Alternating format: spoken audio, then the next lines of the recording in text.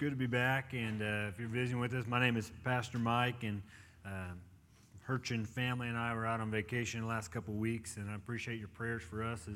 Had safe travels and a good trip and an enjoyable time, and only a few awkward moments, but that wasn't with family, so that's always nice that it's outside the family. You have those awkward moments and not within the family, but it is good to be back, and I want to thank Jason and Mike for filling in at the pulpit and bringing up the Word of God and preaching it the last couple Sundays. And if you missed those, I know we've had quite a few light attendances, and I was reminded this morning, thank you, Stephanie, it is Dead Week, so people may be out and about doing things. But anyway, if you missed those or you ever happen to miss on a Sunday, I just want to remind you of the church's podcast that you can find through iTunes. You can also find a link through the church's website that you don't have to have iTunes account. You can just go and listen to it there if you'd like to hear what Mike preached on forgiveness, and Jason's preaching on our imitation, or was it imitation the word? I don't think that was the right word. Impersonation? Both of Christ. And be like Jesus is basically the cliff notes. But anyway, they did a great job. And this morning we're going to be returning back to our series, Tell Me the Story of Jesus. And if you haven't been here in a while or just need a recap on what we're doing with this series, basically we're taking all four Gospels, Matthew, Mark, Luke, and John, and we're piecing them together as chronologically as possible as we can.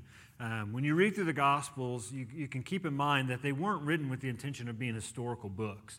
And so there are events that you'll find in other Gospels that happen before or after events like in Matthew or in John or Luke or Mark. And so that can kind of be confusing, like, well, why didn't they get it right? That wasn't the point. The point of the Gospels was to record the story of Jesus.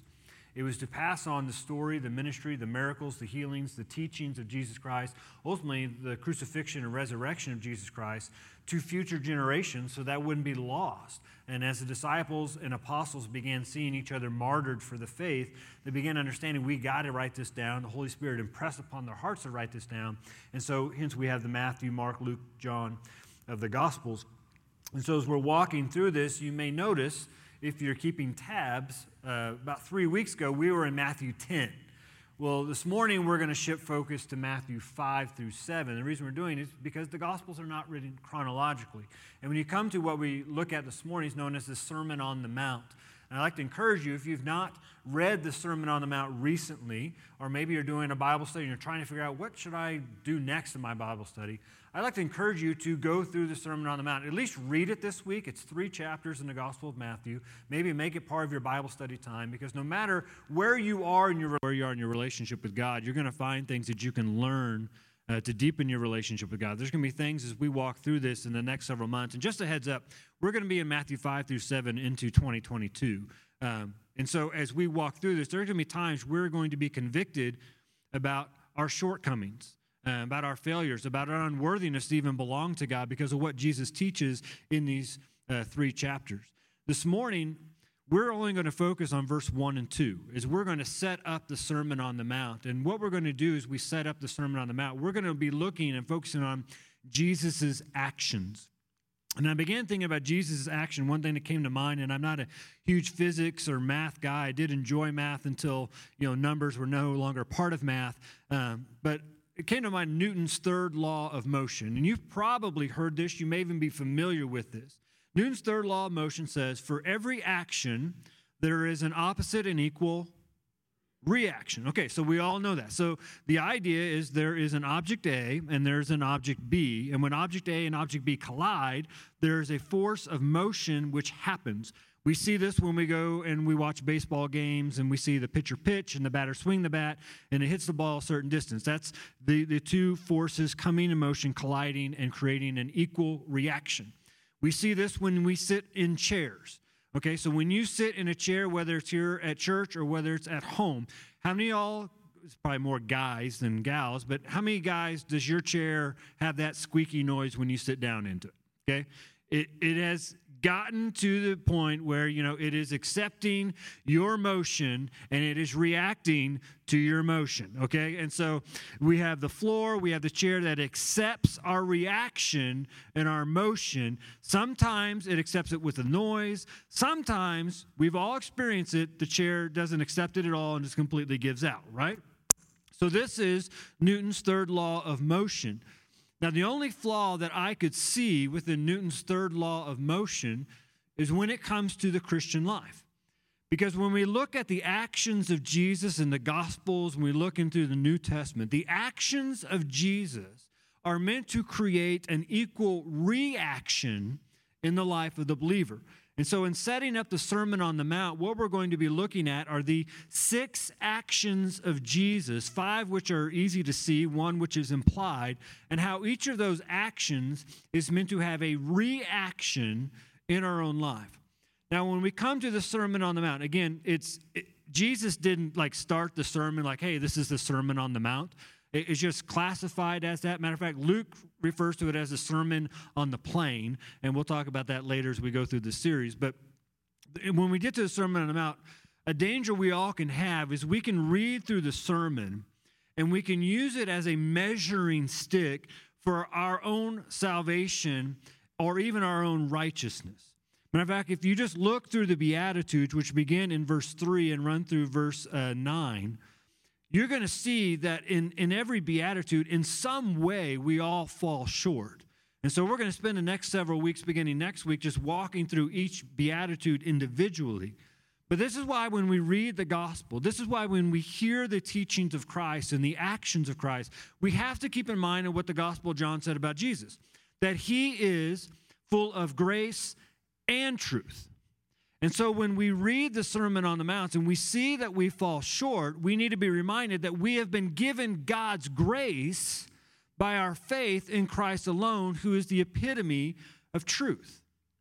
Now, John Piper wrote concerning this sermon that the Sermon on the Mount is our doctor's medical advice, not our employer's job description. And as I mentioned, we're going to feel unworthy at times. My prayer as we walk through this passage that we're going to be transformed more into the likeness of Christ. We will realize our unworthiness before a holy God, but at the same time, we'll come to the understanding of how great God's grace and his love and his mercy are towards us. Now, we'll dive into Beatitudes next week. This morning, let's just spend in verse 1 and 2 as we set up the sermon and see Jesus' actions. And the word of the Lord says, seeing the crowds, he went up on the mountain and he sat down. His disciples came to him, and he opened his mouth and taught them, saying. Again, in these 2 verses, I think when we're reading through the Sermon on the Mount, we want to get to the Beatitudes. We want to get to the blessed are they, right? We want to get to the times where you are the salt and light of the earth, the times where Jesus defines what adultery is and what oaths are and what lyings are and the love one another and be good to one another. We want to get to that stuff. And so we can skip over what the word of the Lord is actually saying in these 2 verses, and we have to believe as believers all Scripture is breathed out by God. And so all Scripture has a point. All Scripture has something for us to take from. And in these 6 actions of Jesus, 5 which are stated, 1 which is implied, we see something that is not trivial or insignificant, but actually holds a lot of significance to us in how we respond or react to who Jesus Christ is. The very first thing we're told in verse 1 of chapter 5 is seeing the crowds. Jesus saw the crowds. What is the reaction we have in Jesus seeing the crowds? Is that we are seen by God.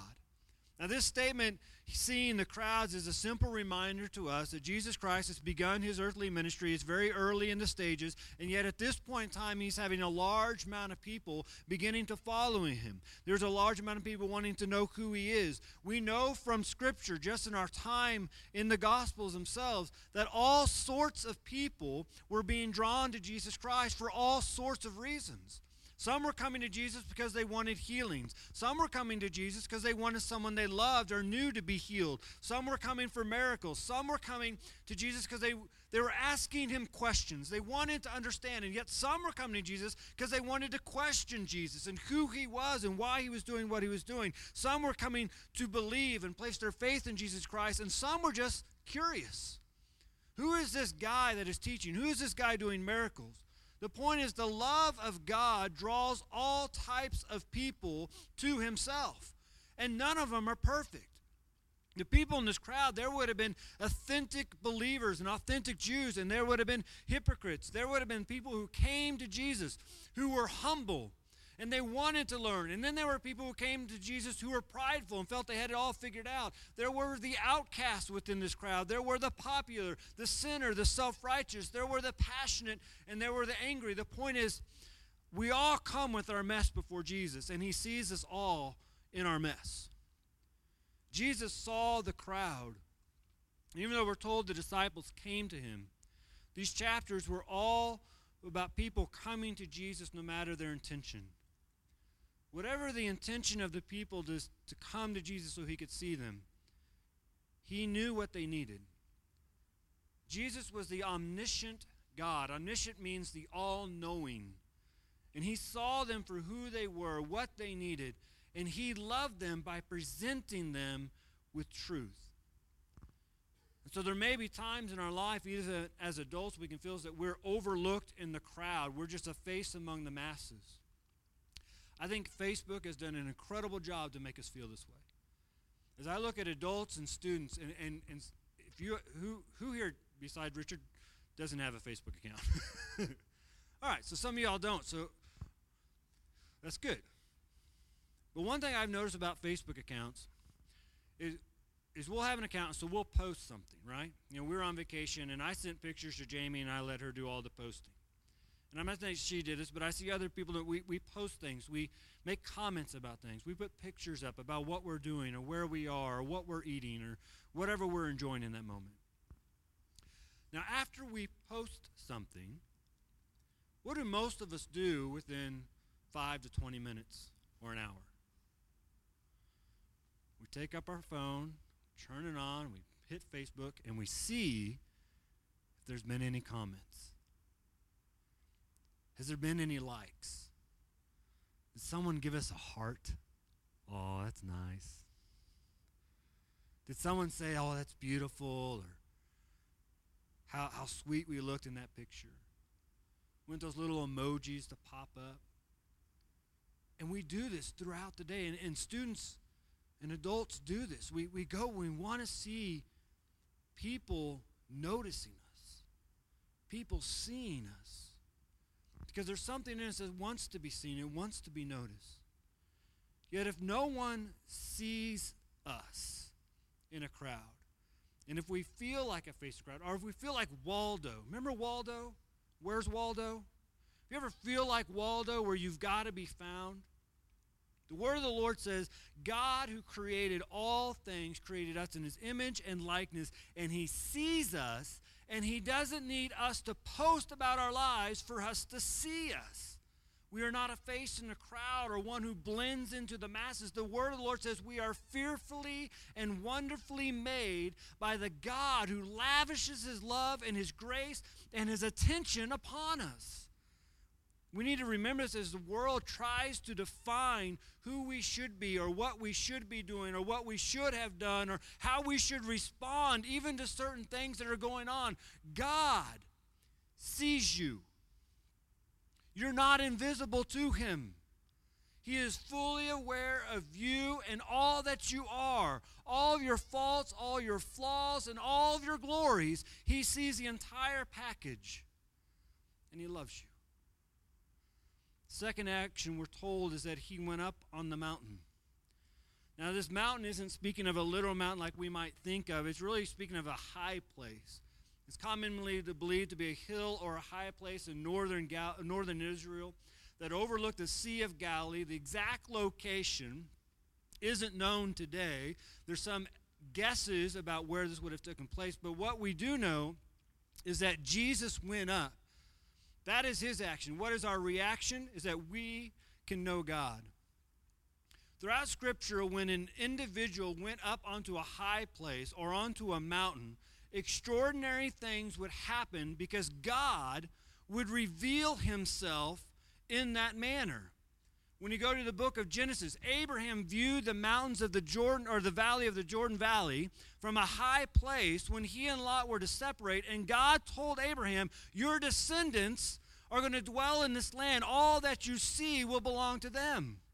Whether it was on the same high place or a different place, when Abraham once again looked into the Jordan Valley, God came and revealed himself on that high place and told him about the wickedness in the land and how he was going to destroy it. Jerusalem is commonly referred to as Mount Zion on Scripture because it was on an elevated hill. And it was a place where people would go and meet with God and they could come to know God more. The significant mountain in Scripture that we can read in the Old Testament is when Moses ascended onto Mount Sinai. In the book of Exodus, Moses ascended Mount Sinai at God's command and at the people of Israel's request that he go up and speak to God and receive the law from them. And as Moses was given the law by God to deliver to the people of God to live by, here we find in Matthew chapter 5 through 7, Jesus now interprets the law so we, God's people, can fully understand what God is calling us to and what he has revealed about his holy nature. And though Jesus' ministry is just now beginning here in Matthew 5, it foreshadows that Jesus once again would ascend a mountain at the end of his earthly ministry known as Mount Golgotha, where he would be crucified. Here in the Gospel of Matthew, we almost have the bookends of Jesus' ministry. In Matthew 5, he ascends to interpret the law so that people can understand. In Matthew 27, he ascends once again to fulfill the law of God so that we all might be saved by grace. And it's significant because here in Matthew 5, if we read 5 through 7 as mandates, that you have to do this or you're not a believer. You have to live like this or you're not a Christian. And we fail at any point. If that's what Matthew 5 through 7 was teaching us, then we all would be lost in our sin and destined for hell. And Jesus would not have had to ascend in Matthew chapter 27 to pay the debt of our sin by his life on the cross. Jesus ascends here in Matthew 5 to teach us, and later in Matthew 27, he's going to ascend again, willing to die for us, because he knows when we read this and study this, we can't do this. Even our best day, we can't be what Jesus is teaching us. And so Jesus died for 100% of us because he lived 100% of this. In both places, Jesus went up to reveal to us that he was God and to reveal to us that God loves us. We're also told that he sat down. Again, that doesn't seem like a very monumental thing that happened. But we have to keep in mind, to ascend to an elevated point in this day and age, in Jesus' time, was to go so people could hear them. It was to get to a place where they could speak down into the valley, down into the hill, so everyone in attendance could hear what was going to be taught or what was going to be said. Jesus didn't have microphone woes like we have at times. Okay? He didn't have to figure out which one was going to work. He simply got up to the highest point and he sat down. And when he sat down in authority. See, to sit down in this sort of atmosphere was to be the place of authority as the teacher. So no matter who was in attendance on this day, no matter what they were seeking from Jesus or why they came to this particular location, the message was clear. Jesus was the one in authority.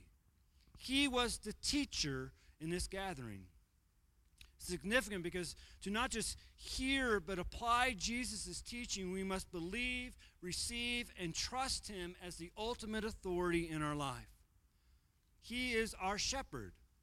That means Jesus is the one who leads and guides us. He is our Savior, which means that we can't save ourselves. He is the one whom the presence of the Almighty God resides, which means, guess what? We're not in charge. We're not in control. We don't have it all figured out because Jesus is the epitome of wisdom to which we need. He is the full embodiment of love to which we all desire and want. The thing is, if we don't believe in Jesus as the authority, then what Jesus teaches in these 3 chapters and any other time in all the Word of God, since he is the living Word, if he's not the authority, then what he says and what God's Word says will have little value, little significance, and little impact on our life. And Jesus makes this clear as he wraps up the Sermon on the Mount in chapter 7. He wraps it up by saying this: everyone who hears these words of mine and does them will be like a wise man who built his house upon the rock. James, we read, to be doers of the word and not deceivers only, deceiving yourself, or not hearers only, deceiving yourselves. Jesus sat down to reveal his authority. And Jesus preached God's word because it was the only authority. And as God's people, we are to live under God's authority found in his word. And the fourth action is implied. It says his disciples came to him at verse 1. But here's the thing, the only reason the disciples and the crowds could come close to Jesus is because Jesus invited them near. The reaction from us is we can be near and hear God. There's two things I learned from just this simple little thing is his disciples came to him. The first thing that came to my mind, and God said, is the closer I get to Jesus, the closer we get to Jesus, the better we're going to hear him. And that should make sense. You ever been in a crowd where one individual is trying to give instruction, and they don't have a microphone or a bullhorn, and there's a massive crowd of people, and you're left asking the person next to you, what did they say? Ever been there? But if we were up front, the message is clear. The disciples were close to Jesus. They had the best opportunity to hear what he was getting ready to say. See, our proximity to Christ and God delivers us the best opportunity to hear what God is saying. The closer we get, the clearer his voice becomes, and the greater we understand what his word is instructing us. And so to be close to Jesus and to be close to God is to be in God's word. Throughout Scripture, we're told these things. 2 Corinthians chapter 2 says that we are to have the mind of Christ. 1 John chapter 2 says we are to walk in the same way in which he walked, being Jesus. Ephesians chapter 5 says we are to be imitators of God. And since Jesus Christ was God, equal to God, that means we are to be imitators of Christ. Galatians chapter 5 says we are to keep step with the Spirit. The Spirit is also Christ. That's what we know as the Trinity. But as God's people, we cannot do this unless we are submitting and submersing ourselves into God's word. The other implication can be seen from the understanding when the law was given. For that, you have to go back to Exodus chapter 19. In Exodus chapter 19, what happened is God's people had been redeemed and rescued from slavery in Egypt. They were being led by Moses across the Red Sea, and they come to Mount Sinai where they're instructed to set up camp. And so in Exodus 19, God comes to the mountain, and he tells Moses, you need to set up limits around the mountain where the people cannot come across because his presence was going to consume it. And so it was only going to be Moses that was going to be permitted to ascend up the mountain into the presence of God. But this scene became so frightening and so overwhelming for God's people that after God delivered what we know as the Ten Commandments, the people said, or the word of the Lord says, now when all the people saw the thunder and the flashes of lightning and the sound of the trumpet and the mountain smoking, the people were afraid and they trembled. And they stood far off and said to Moses, you speak to us and we will listen, but do not let God speak to us lest we die. So this would become the beginning of what we know as the priesthood, as the priest would sit in a place to intercede for the people of God. Now, the priests were set up as not as a barrier, but as a buffer. And through the sacrificial system, which you read on in Exodus and into Leviticus, and when the tabernacle was given, what the priests would do is they would offer these sacrifices to remind people there is, in fact, a barrier between us and God's holiness. And when the temple was built, they would have the Holy of Holies, to which only one priest could enter, that was drawn by lot. And this was the practice of the Jewish people. This is Jesus' audience here in Matthew chapter 5. They understood this. They understood there was a distance between them and God because of his holiness and their sinfulness. But when Jesus comes, he comes to break down the barriers. In Jesus allowing his disciples and these crowds of people to come to him, where he was once again the full embodiment of God on the mountainside, he revealed a new way to which all people might commune and have a relationship with God. This would come to completion at his crucifixion. When he breathed out his last, the veil or curtain of the Holy of Holies was torn in two, meaning the way had been made for people to come to God through forgiveness found in Christ alone. Jesus' action of inviting us near is a treasure we cannot overlook. It is by faith in Christ alone that we now have full access to God. Think about that. The God who created the heavens and the earth, who knows every human being on this planet, who holds all things together by his power and his might and his wisdom, who all people will bow before and be judged by him, we, as his children, now have full access to him. There is no barrier. There is no buffer. You don't have to text Pastor Mike or email Pastor Mike or IM Pastor Mike and say, hey, I need to confess my sin to you. Because guess what? You can go straight to God now because of Jesus Christ. Matter of fact, the writer of Hebrews points this incredible work of Christ out in its implication. He says, let us then, because of who Christ is and what he did, let us then with confidence draw near to the throne of grace that we might receive mercy and find grace in our time of need. God came near to sinful man to draw sinful man to himself. And that is amazing. Holy God, who is worshiped in his holiness in this very moment by heavenly beings, came near to draw us into his holiness. And the Bible and the gospel is that all are invited in and invited close, and all are invited into this intimate relationship with him. You know, we are born with no rights. I look out, I watch the news, even though I know I shouldn't anymore, and everyone thinks about all these rights they have. You have no rights before a holy God when you're born. You have no rights. You are in sin and he is holy.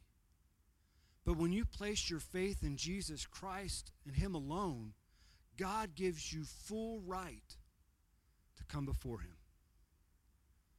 Full access to bow before him and worship him.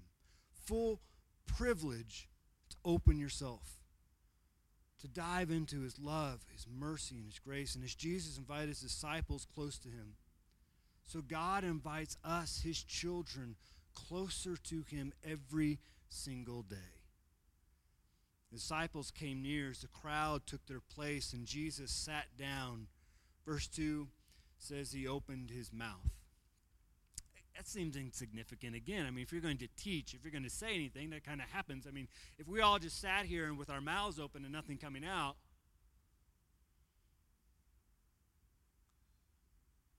it's kind of awkward, right? It feels weird. And so I read that and I'm like, okay, he opened his mouth, big deal. But when I read of God opening his mouth in Scripture, I see that things happen. Incredible, miraculous things happen. See, our God draws us near and allows us access to him so that we might hear his voice. We serve and love a God and are loved by a God who wants to speak with us and desires for us to hear his voice. But the thing is, if that's his action, then our reaction is we must be ready to listen. Notice Jesus didn't open his mouth until everyone had gotten ready. Everyone had gotten their spot. And I think many people struggle to hear God's voice. At times, even those who are closest to God are going to go through those spiritual valleys where they struggle to see and hear God's voice. But I also know sometimes our lack of hearing the voice of God isn't because God isn't speaking. Rather, it's because we have drowned out his voice with too much noise. Mark Batterson writes, God often speaks the loudest when we're quietest. And silence is anything but passive waiting. It's proactive listening. The problem is we have all these voices, all these noises flooding our ears and our hearts in our minds all week long. Think about all the voices you had flooding your heart and mind this last week. Facebook, any social media site, peers, family members, Fox News, CNN, CNBC, whatever your news outlet is. All these voices just flooding and filling our ears. Some of us, we don't even need those outlets. Sometimes our minds are enough voices going on, right? They just go in overdrive, and we have all these thoughts and all these things going on. We are bombarded with so much news and so much noise and so much advice from so many sources that I believe it actually drowns out what God is trying to speak to us. This world's like a music concert. You ever been to a music concert where it's really loud? And you're standing by someone who wants to tell you something that obviously is important in that moment, right? What do you typically have to do? You have to get closer. You have to put your ear almost on their mouth or their mouth almost on your ear, unless what? You leave the concert. You get away from the noise. You get away from all the distractions. Because the best way to communicate isn't while the band is playing, but to exit the noise where you can hear the one speaking without having to shout or strain. And for the disciples in the crowd to hear Jesus, guess what they had to do? They had to prepare themselves. They had to get in position. They had to focus on the one sitting on the top of the hill because he was the one that mattered. They had to tune their heart and their ears and their mind to his mouth as it's ready to open. For us to hear God's voice, here's the key ingredient. We have to give God our attention. We have to unplug from everything else. We have to turn off the voices that this world wants to flood our hearts with. We have to turn off the fears that this world wants to feed us. We have to turn off the theories of the unknown and the uncontrollable and the unseen. Here's the thing. When we hear the voice of God, we hear the voice of a God who can be known. We hear the voice of the God who controls all things. And we hear the voice of the God who sees all things. And so why would we let the uncontrollable, the unseen, and the unknown flood our hearts when we can let the one who controls, knows, and sees all things flood our hearts? But we have to be ready. Our God is a relational God who wants to speak with his children. But too often we drown out what he's trying to say when he's speaking. Even in this moment. Even in this moment. Anybody want to confess that your mind has wandered to something else that's got to happen today? Start looking at your watch. Where were we going for lunch again? What am I cooking? You see, the battle for our attention is real. Because even in this moment, you all can look towards the preacher in the pulpit and your mind can be somewhere else. So we have to learn to just focus on him and his voice.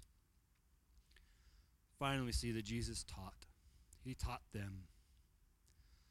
And why do we need to be close to God? Why does God invite us near? Why does God want to speak to us? Because he wants to teach us.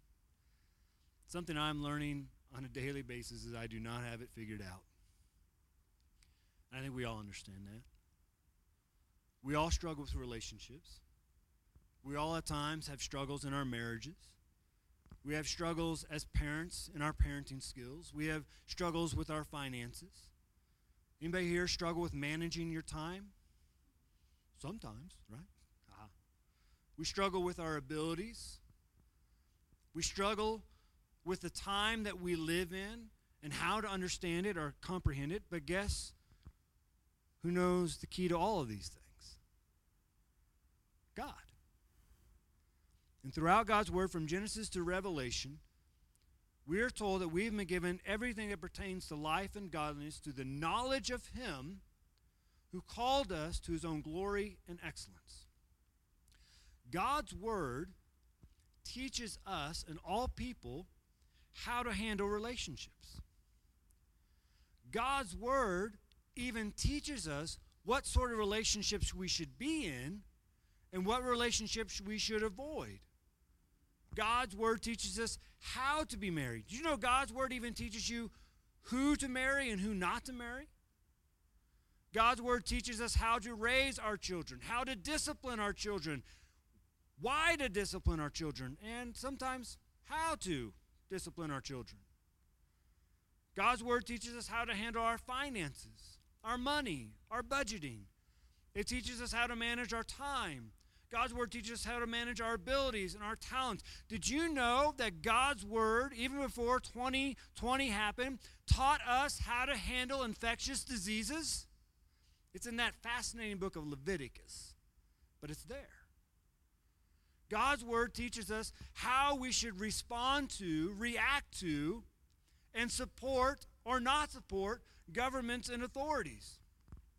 God's word teaches us how to understand this world in which we live in so that we can see it through his perspective. In God's word, we are given all things that pertain to life and godliness.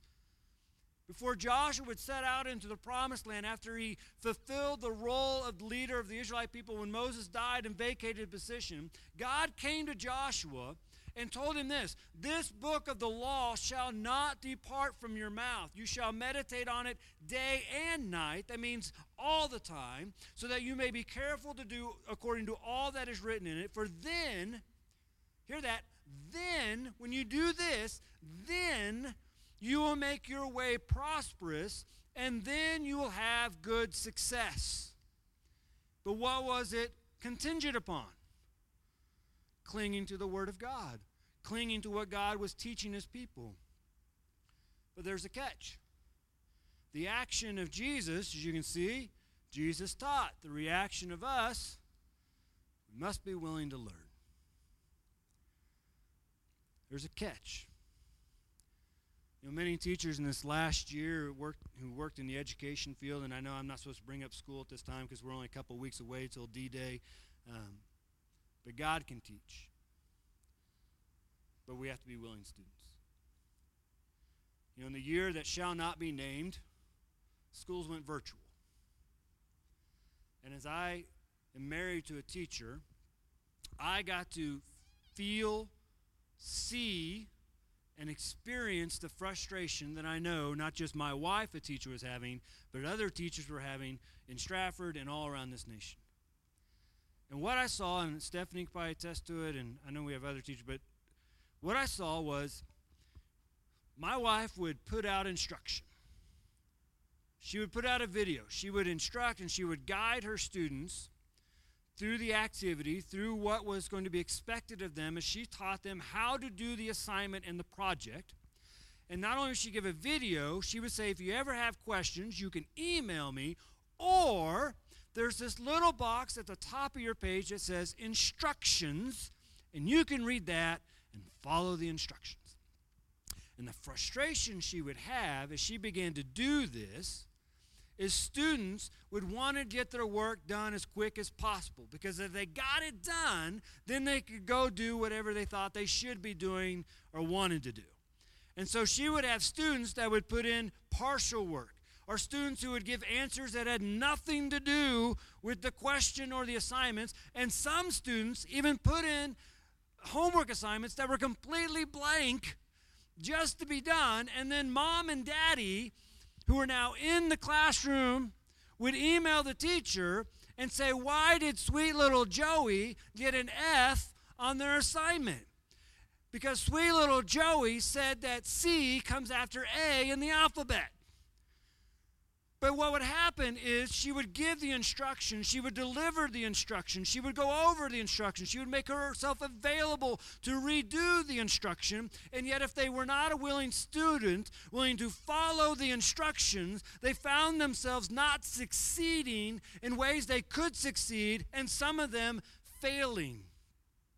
God's word is meant to teach us how to live the life which God created. It is an instruction manual, but if we are not students willing to take instruction, we may scrape by, but we will never succeed in the way God intended.